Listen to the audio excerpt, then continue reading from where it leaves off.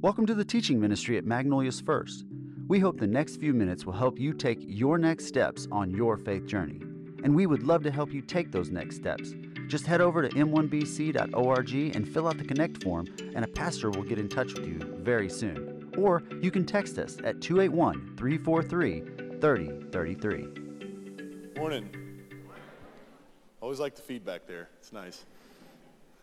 So last week, we introed a new series called Christmas Carols and the Christ Child.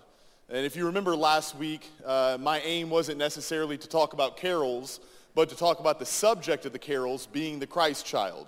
And so today, as we step into our first carol, I just want to remind you that our goal in this series is not to talk about Christmas carols, but to talk about the Christ Child and how those carols, as we sing them and celebrate them in this time of year, is really a singing and celebration and praise of Jesus Christ and his coming into our world for the purpose of our salvation, so that he could die for our sins and raise from the grave.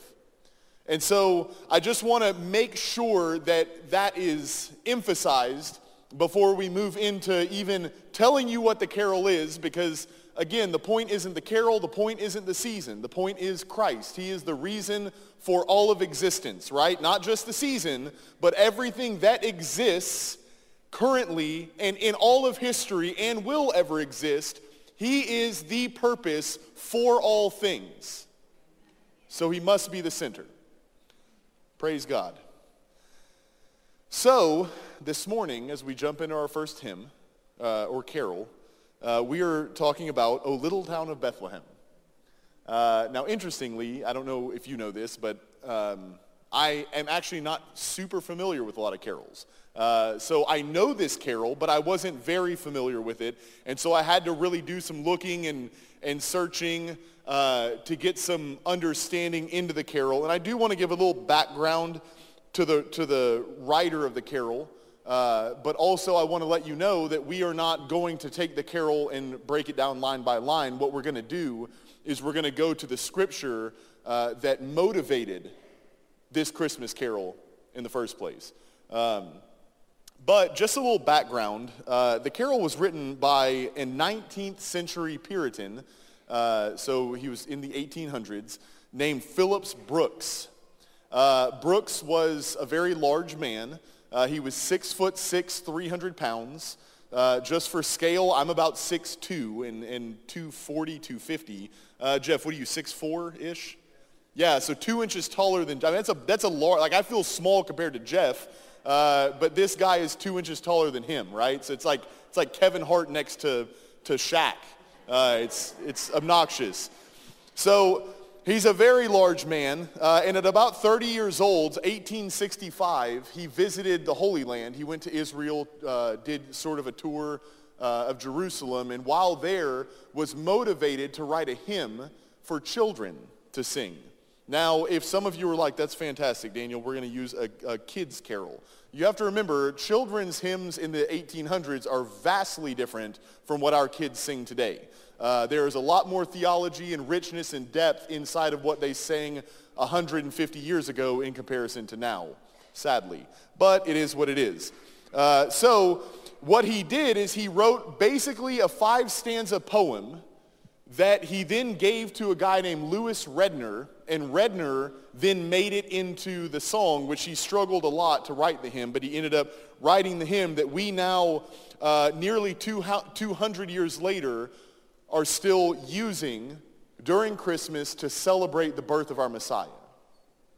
So I think that's really interesting backstory, and obviously I'm excited that he was excited to write this carol, because in all honesty, when I first saw O Little Town of Bethlehem, I thought, where am I going to go with that? You know, it's Bethlehem. But I went to Micah 5:2, which is the origin verse, prophecy that this hymn was written off of. So it wasn't, I need you to keep in mind, Micah would have prophesied this roughly 700 BC, so about 700 years before Christ was even born. Micah would have written this prophecy. So when Phillips wrote this hymn, He wasn't sitting there 1,800 years after Jesus and decided, I should write about Bethlehem, right? Like Jesus was born there, sounds significant. This has been something that has been talked about for millennia. Before the birth of Christ even happened, there was significance for Bethlehem that God had promised. So Micah 5:2 is the verse that we're going to sit on, with a lot of other verses everywhere. But Micah 5:2 is the verse we're really going to sit on today. And in it, the prophet says this. He says, "But you, O Bethlehem Ephrathah, are only a small village among the people of Judah. Yet a ruler of Israel will come from you, one whose origins are from the distant past." Now, in the Old Testament, there are a lot of prophecies of the birth of Jesus Christ, and those are amongst a lot of prophecies of the return of Jesus Christ, right? But this particular verse was one that the first century Jews, so the people alive during the time of Jesus, would have known very well and were expecting. If you remember correctly, in Matthew chapter 2, when Christ is born, King Herod is alarmed at the fact that the king of Israel has been born, even though he doesn't really understand what that's going to mean. So he summons wise men in to try and understand the location where he might find the Christ child, because as he said he wanted to worship him, his goal was to kill him. And as we read it, Matthew chapter 2, verses 3 through 6, this is what it says. It says, "King Herod was deeply disturbed when he heard this, as was everyone in Jerusalem. He called a meeting of the leading priests and teachers of religious law and asked, 'Where is the Messiah supposed to be born?' 'In Bethlehem in Judea,' they said. 'For this is what the prophet wrote, and you, O Bethlehem, in the land of Judah, are not least among the ruling cities of Judah. For a ruler will come from you who will be the shepherd of my people Israel.'" Now, if you notice, what did the wise men do? A direct quote from Micah 5:2 in order to answer Herod. So this was well known amongst the people. But even into Jesus' earthly ministry, he had been teaching, in John chapter 7, he had been teaching for some time now, performing miracles, all kinds of various things, and people are really starting to question the identity of this guy, right? Because he's making some pretty big claims as to who he is. And so they're wondering, he's either a prophet, he's a lunatic, or he's the Messiah. Right? We don't know which, but he's one of them. And so a debate arises in John chapter 7, verses 40 through 42. It said, "When the crowds heard him say this, some of them declared, 'Surely this man is the prophet we've been expecting.' Others said, 'He's the Messiah.' Still others said, 'But he can't be. Will the Messiah come from Galilee? For the scriptures clearly state that the Messiah will be born of the royal line of David in Bethlehem, the village where King David was born.'" So this was well known. It was expected that when Christ would come, the city from which he would be born, not necessarily raised, but born, would be the city of Bethlehem. And so what I want to do this morning is I want to look at this one verse, Micah 5:2, and I like I said, I just want to sit on that verse. I don't do this often. I don't know if I've actually done this in this group. But I want to sit with this one verse and I want to ask 3 questions to it, or look at 3 things, 3 points. I want to look at the name, the description, and the promise. The name, the description, and the promise. And my hope is as we break those 3 things down, your heart will be provoked to worship for the person of God through Jesus Christ. That's the mission. So the name, Bethlehem Ephrathah, is how Micah words it. Bethlehem Ephrathah. Now those are sort of synonymous. They don't mean the same thing, but they're sort of synonymous. The Jews would have known Bethlehem as also Ephrathah. And it was a city and a name very well loved for the Jews in that time. But the name Bethlehem, now if you know me, you know that I'm a little bit of a word geek. I like to know the meaning to things. Bethlehem means house of bread. House of bread, which to some of you may sound very insignificant, and my goal is to make it very significant. And then Ephrathah means fruitfulness or abundance. Now, those are both incredibly significant when we think about who is being born in Bethlehem. Who's being promised? If you remember correctly, one of the references that Jesus gave to himself, essentially, is that he is the bread of life. The bread of life. Now, in John chapter 6, Jesus he's already done miracles at this point. He's fed the 5,000, and he's got a following of Jews basically coming after him, kind of prodding him with questions, trying to figure out who he is. And he's, again, making these statements as to his identity, and they begin to basically ask questions based on that, where they say something along the lines of, okay, well, you're claiming to be this ruler, this Messiah, right? Well, Moses, who was our previous leader, he said one would come after him who would be like him. Well, Moses fed us manna in the desert. So what are you going to do? Right? And if you remember the story of the manna, as Israel was coming out of Egypt and into the promised land, the whole time they're in travel, when they would go to bed at night, dew would come down from heaven, and as it settled on the ground, it would become sort of a grainy, flavory, like a bakery, like a baked good, but they would make it and knead bread cakes out of it, and they would eat it. The manna, they would make it into sort of bread, kind of a pastry. So they're saying, hey, when Moses was leading us, God brought down manna from heaven. What do you have, Jesus? This is what it says in John chapter 6. Jesus said, I tell you the truth. Moses did not give you the bread of heaven. My Father did. And now he offers you the true bread from heaven. The true bread of God is the one who comes down from heaven and gives life to the world. Sir, they said, give us that bread every day. Jesus replied, I am the bread of life. Whoever comes to me will never hunger again. Whoever believes in me will never be thirsty. Now, do you see what he's saying? He's saying, yeah, no. Through Moses, manna came down from heaven, but that's not the real bread of life. That sustained him in the wilderness, but that's temporary. That's temporary satisfaction. I'm the true manna that came down from heaven. I didn't just come down from the sky, but I came down from my throne in heaven. In the flesh. And I lay down my body to give you life.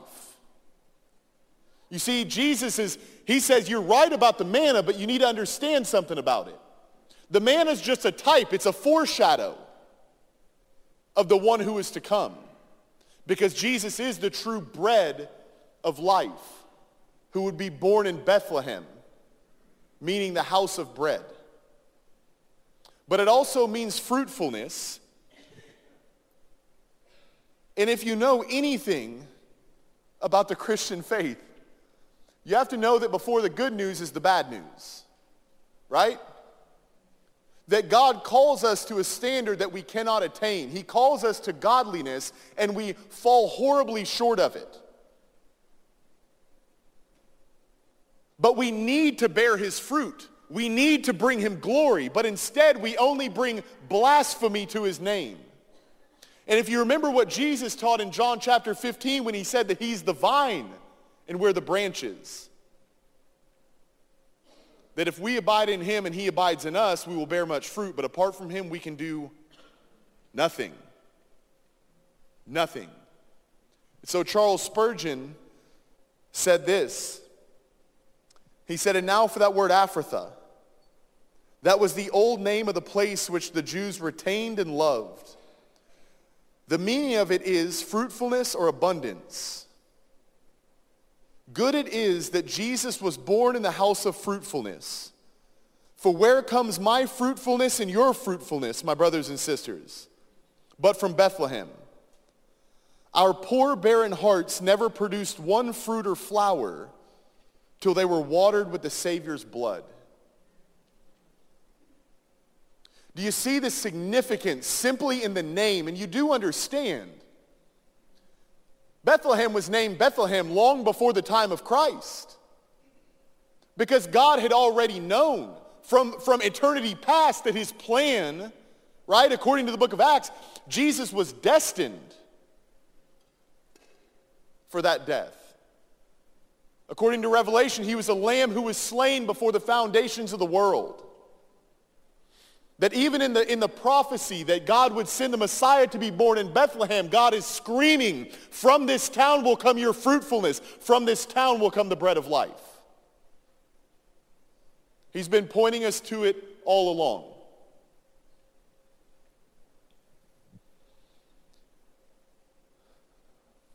The name of the city holds great significance, but the description of the city says something so beautiful as well to the character of God. He says, only a small village among the people of Judah. Now, I don't know if you know this, but there's a lot of significance in that the Lord uses things that we would often not expect, right? We would often not expect it. And I like to, I praise God for that fact. Now, I'm not bragging on this. If I could boast in anything, let me boast in the Lord here. When I graduated high school, it's no exaggeration, I graduated with a 1.33 GPA, and it took me 5 years to do it. 5 years for a 1.33 GPA. I was not what you would call intelligent by any means. And honestly, I would still say I'm not very intelligent. But when I was 23 years old and I was saved, one thing that I noted happened very quickly is I could understand and put connection with this book so easily. Right? People are like, you must be so disciplined. I'm like, I'm really not. I'm really not. But you see what God did? It's like he took my weakest element and he uses it for his glory so that when I stand up here, my intellect is not praised, but God's power is. God chose a small city, a small village like Bethlehem. It's funny, the Apostle Paul understood this, and it's interesting, all throughout Scripture you see this. God always uses circumstances that seem impossible and people that seem tiny. Right? I mean, you have a few exceptions. The Apostle Paul was a very prestigious and powerful man when converted, but what's interesting is then he became very unprestigious and he gave up all his power. Funny how God will work that oppositely. But Paul was familiar. 1 Corinthians chapter 1, verses 26 through 29, Paul says this to the Corinthian believers. Remember, dear brothers and sisters, that few of you were wise in the world's eyes, or powerful or wealthy when God called you. Instead, God chose the things the world considers foolish in order to shame those who think they're wise. He chose things that are powerless to shame those who are powerful. God chose things despised by the world, things counted as nothing at all, and used them to bring to nothing what the world considers important. As a result, no one can ever boast in the presence of God. Praise God that he takes the small things to bring glory to his name. If you remember correctly, Bethlehem's also the city of David. Do you remember the anointing of David? Right? Saul was king over Israel, and he rejected the Lord's commandments, and he wanted glory for himself. And so God spoke to the prophet Samuel, and he said, hey, Saul, I'm rejecting him. We're bringing a new guy in, so I want you to go to the house of Jesse, and I'm going to show you who to anoint to be the next king of my people Israel. He'll be a man after my own heart.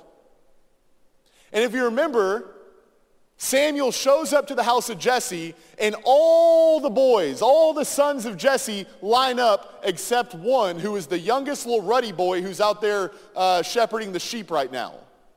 They didn't even bring him. That's how much expectation there was on that guy. But then Samuel, the kids line up, Samuel looks at the oldest and he goes, I know that's him, God. Tall, handsome, built. What does God say to him? 1 Samuel 16:7, but the Lord said to Samuel, don't judge by his appearance or height, for I've rejected him.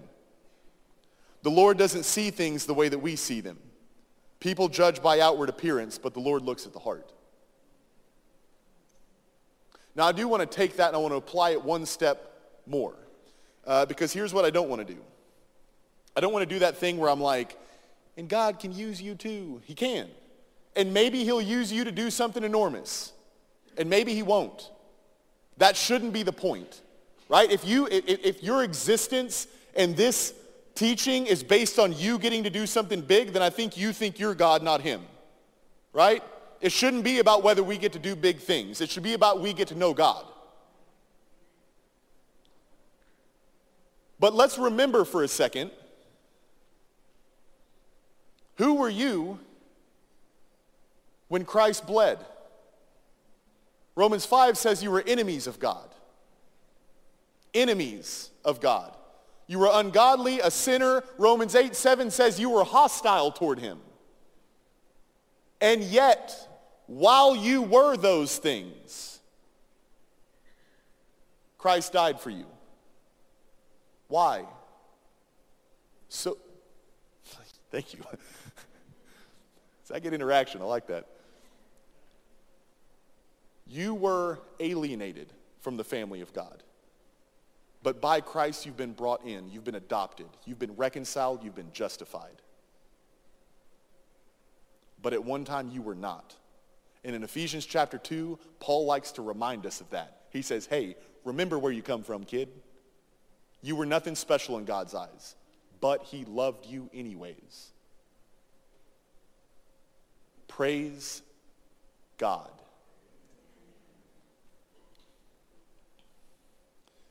The name is significant.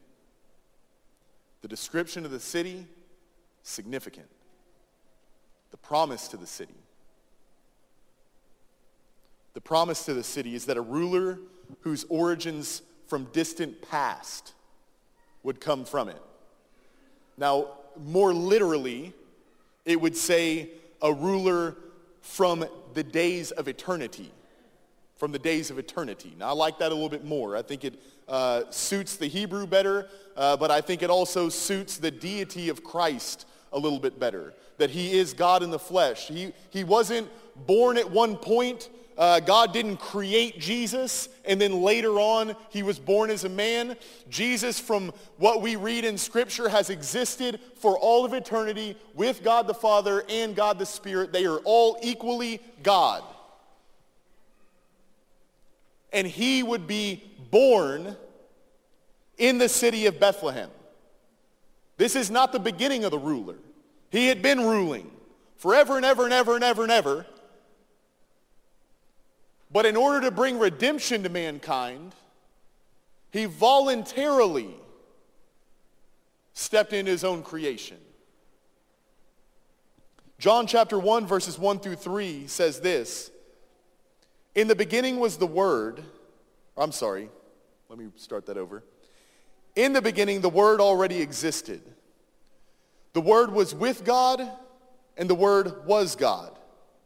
He existed in the beginning with God. God created everything through him, and nothing was created except through him. In the beginning was the Word, and then John personifies the Word as a he. Being one who is God, but also is with God. Distinct from the Father, yet one with him. Some of you were like, that's confusing. I agree. They've been trying to explain the Trinity for 2,000 years. Still can't do it perfectly. What does this indicate for us? What it indicates is eternality. That Jesus Christ had no beginning and he will have no end. He has been existing from before the beginning of time. Now that may seem like, but I'm just saying, listen, if you're one of those people that you're like, I just get bored with theology, just go ahead and ponder that for the rest of your life. I promise it's enough food for your soul to try and comprehend something that has no beginning. all we know is beginnings and ends.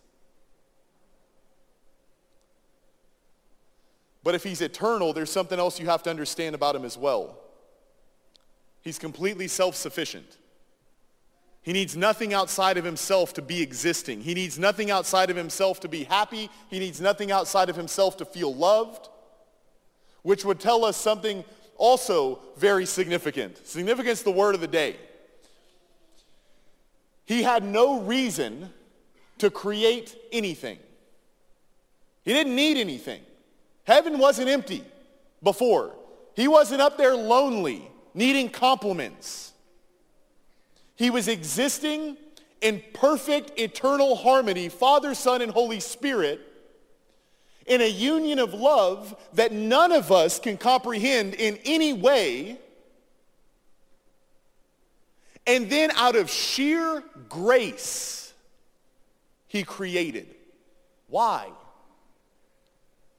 So that he could lavish on his creation his love and his glory, to be enjoyed and to be celebrated.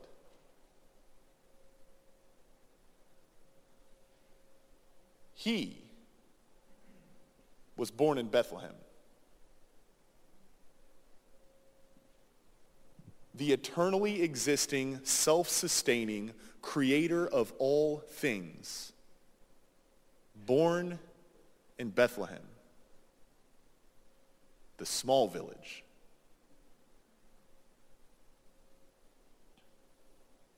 In this one verse, we're told so much about the person of God in Jesus Christ. One of my favorite passages when I share the gospel, when I share the good news, is Philippians chapter 2, verses 5 through 8. It's one of my absolute favorites. And the reason is because what we learn about Jesus, right? Philippians chapter 2, Paul says that though he was in equality with God, he did not consider that a privilege to be grasped, right? Like, I remember being an intern here. Jeff actually hired me 2013, January. I was an intern here and in the youth ministry. And I remember at that time, there was no task too small, right? There wasn't. Man, if somebody spilled, we're in the middle of youth night, somebody spills coffee, I got the mop. I'm mopping it up. You know, I'm happy to do it. And it's funny because I remember back then, I was like, I will never leave this place of lowliness, right? Then you get ordained a pastor. And you're walking over here on a Sunday morning, there's a piece of paper on the ground. You're like, not my job.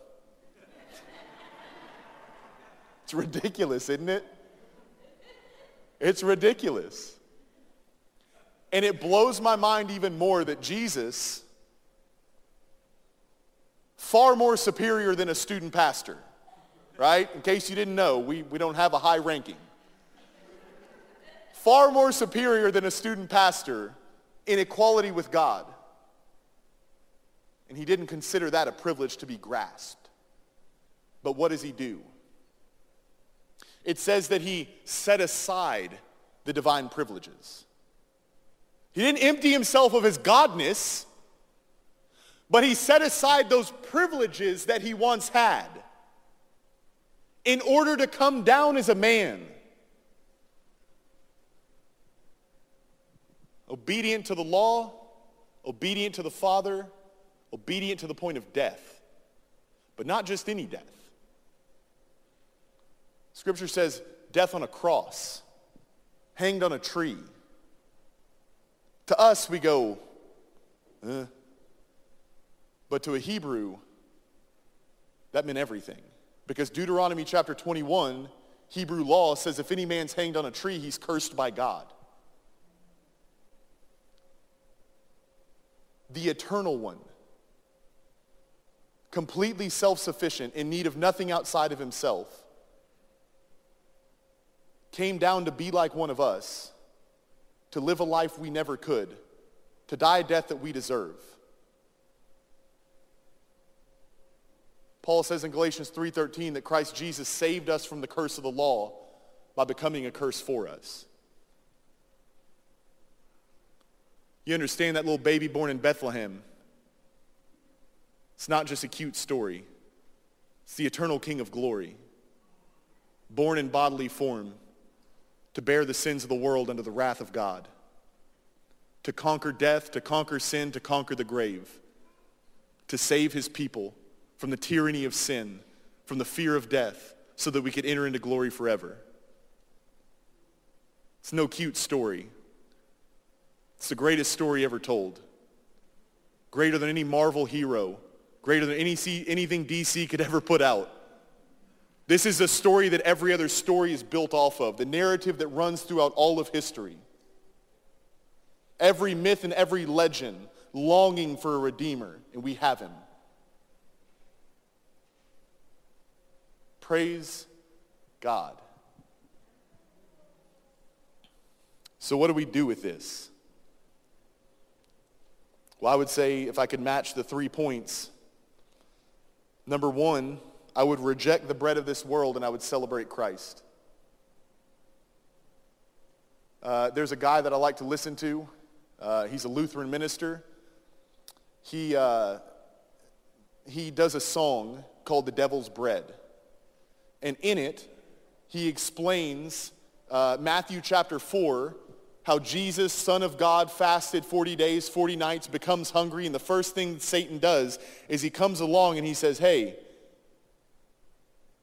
don't you just deserve to be fed? Where's your Father right now, O Son of God? You could turn this into bread right now and eat. To make the long story short, Jesus' rebuttal ultimately was, my Father's got me. So at the end of the song, he basically poses a question. Would you rather be fathered or would you rather just be fed? What are you looking for to sustain you in this life? What are you depending on to give you value and purpose? Where are you finding your significance? If it's not in Christ, it's the bread of this world. It will rot in your gut. Secondly, I would strongly encourage you to embrace your weaknesses. I have a guy I went to high school with. He's a non-believer. A few years ago on Facebook, he had posted essentially that he had been helping out. He's a musician, so he'd been helping out in a church scene, I guess, with a worship group. And he said, it's funny because what I find is that people in bars are far more transparent than people in the churches. I said, man, you're not wrong. And I messaged him privately. And I just said, I think you're right in what you said, but I think you're not understanding the reason. It's not because we want to be fake. It's because we lose sight of what I would argue one of the most important doctrines in all of Christianity was justification. That I've been made right in God's sight by the blood of Jesus Christ alone, which means I don't need to impress you. I've got the approval of the only one that matters. And if I believe that, I can be so utterly transparent with you that it does not matter. I think we need to learn to embrace our weaknesses a little bit better, as Paul said in 2 Corinthians chapter 12, that we would embrace our weaknesses so that Christ's power would be known. So you got to beg the question, are you going to stand on the fact that Christ qualified you, or are you going to keep trying to qualify yourself? You've got the option for freedom, to take the mask off, to quit wearing the facade, and rest in Christ and his perfection on your behalf. Lastly,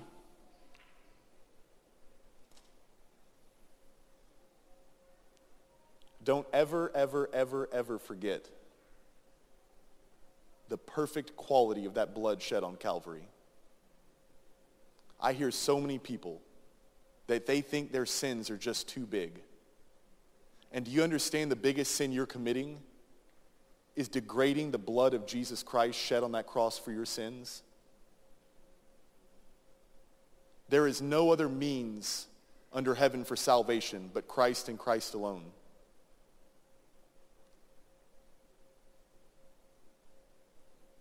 Do you trust in that perfect blood? Do you understand the quality of what was poured out? If you do, you understand there's no sin too big. And you understand that in John chapter 14, Jesus said there's one sin in the end for which mankind will be judged for, and it's their unbelief. It's their unbelief. Praise God for that blood shed, that perfect blood of that spotless Lamb, Jesus Christ. I'm going to pray. Dalton is going to come back up. He's going to lead us. We're going to sing. I know some of you are like, we didn't do "O Little Town of Bethlehem." We're fixing to. But we wanted to do it after for one simple reason. To expound on the riches of that foundational verse for which the carol was written, in hopes that when you see the lyrics on the screen, your heart is filled with an understanding and a knowledge of the glory of Jesus Christ, and that would provoke worship because he's worthy of it. This isn't just words on a screen. This is praise to our Savior, who is currently risen and seated at the right hand of God. So I want to pray, and I would hope that even if you don't know the lyrics of the song, you would just sit and look at the screen and be taken by your King.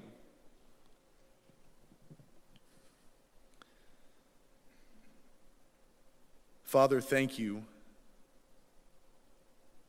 Thank you for every single type, every foreshadow, every symbol, every sign, everything that has shown us Christ from the beginning of time even until now. Thank you for his blood. Thank you for your grace, your love, your mercy. Thank you for your justice. Thank you for salvation. Thank you for this time of year that reminds us of that. Thank you for your sovereignty, your wisdom, for all that you are, for your holiness that will leave us in awe for all of eternity. I pray our hearts are filled with worship and our lips would sing your praises, all for your name's sake. Amen.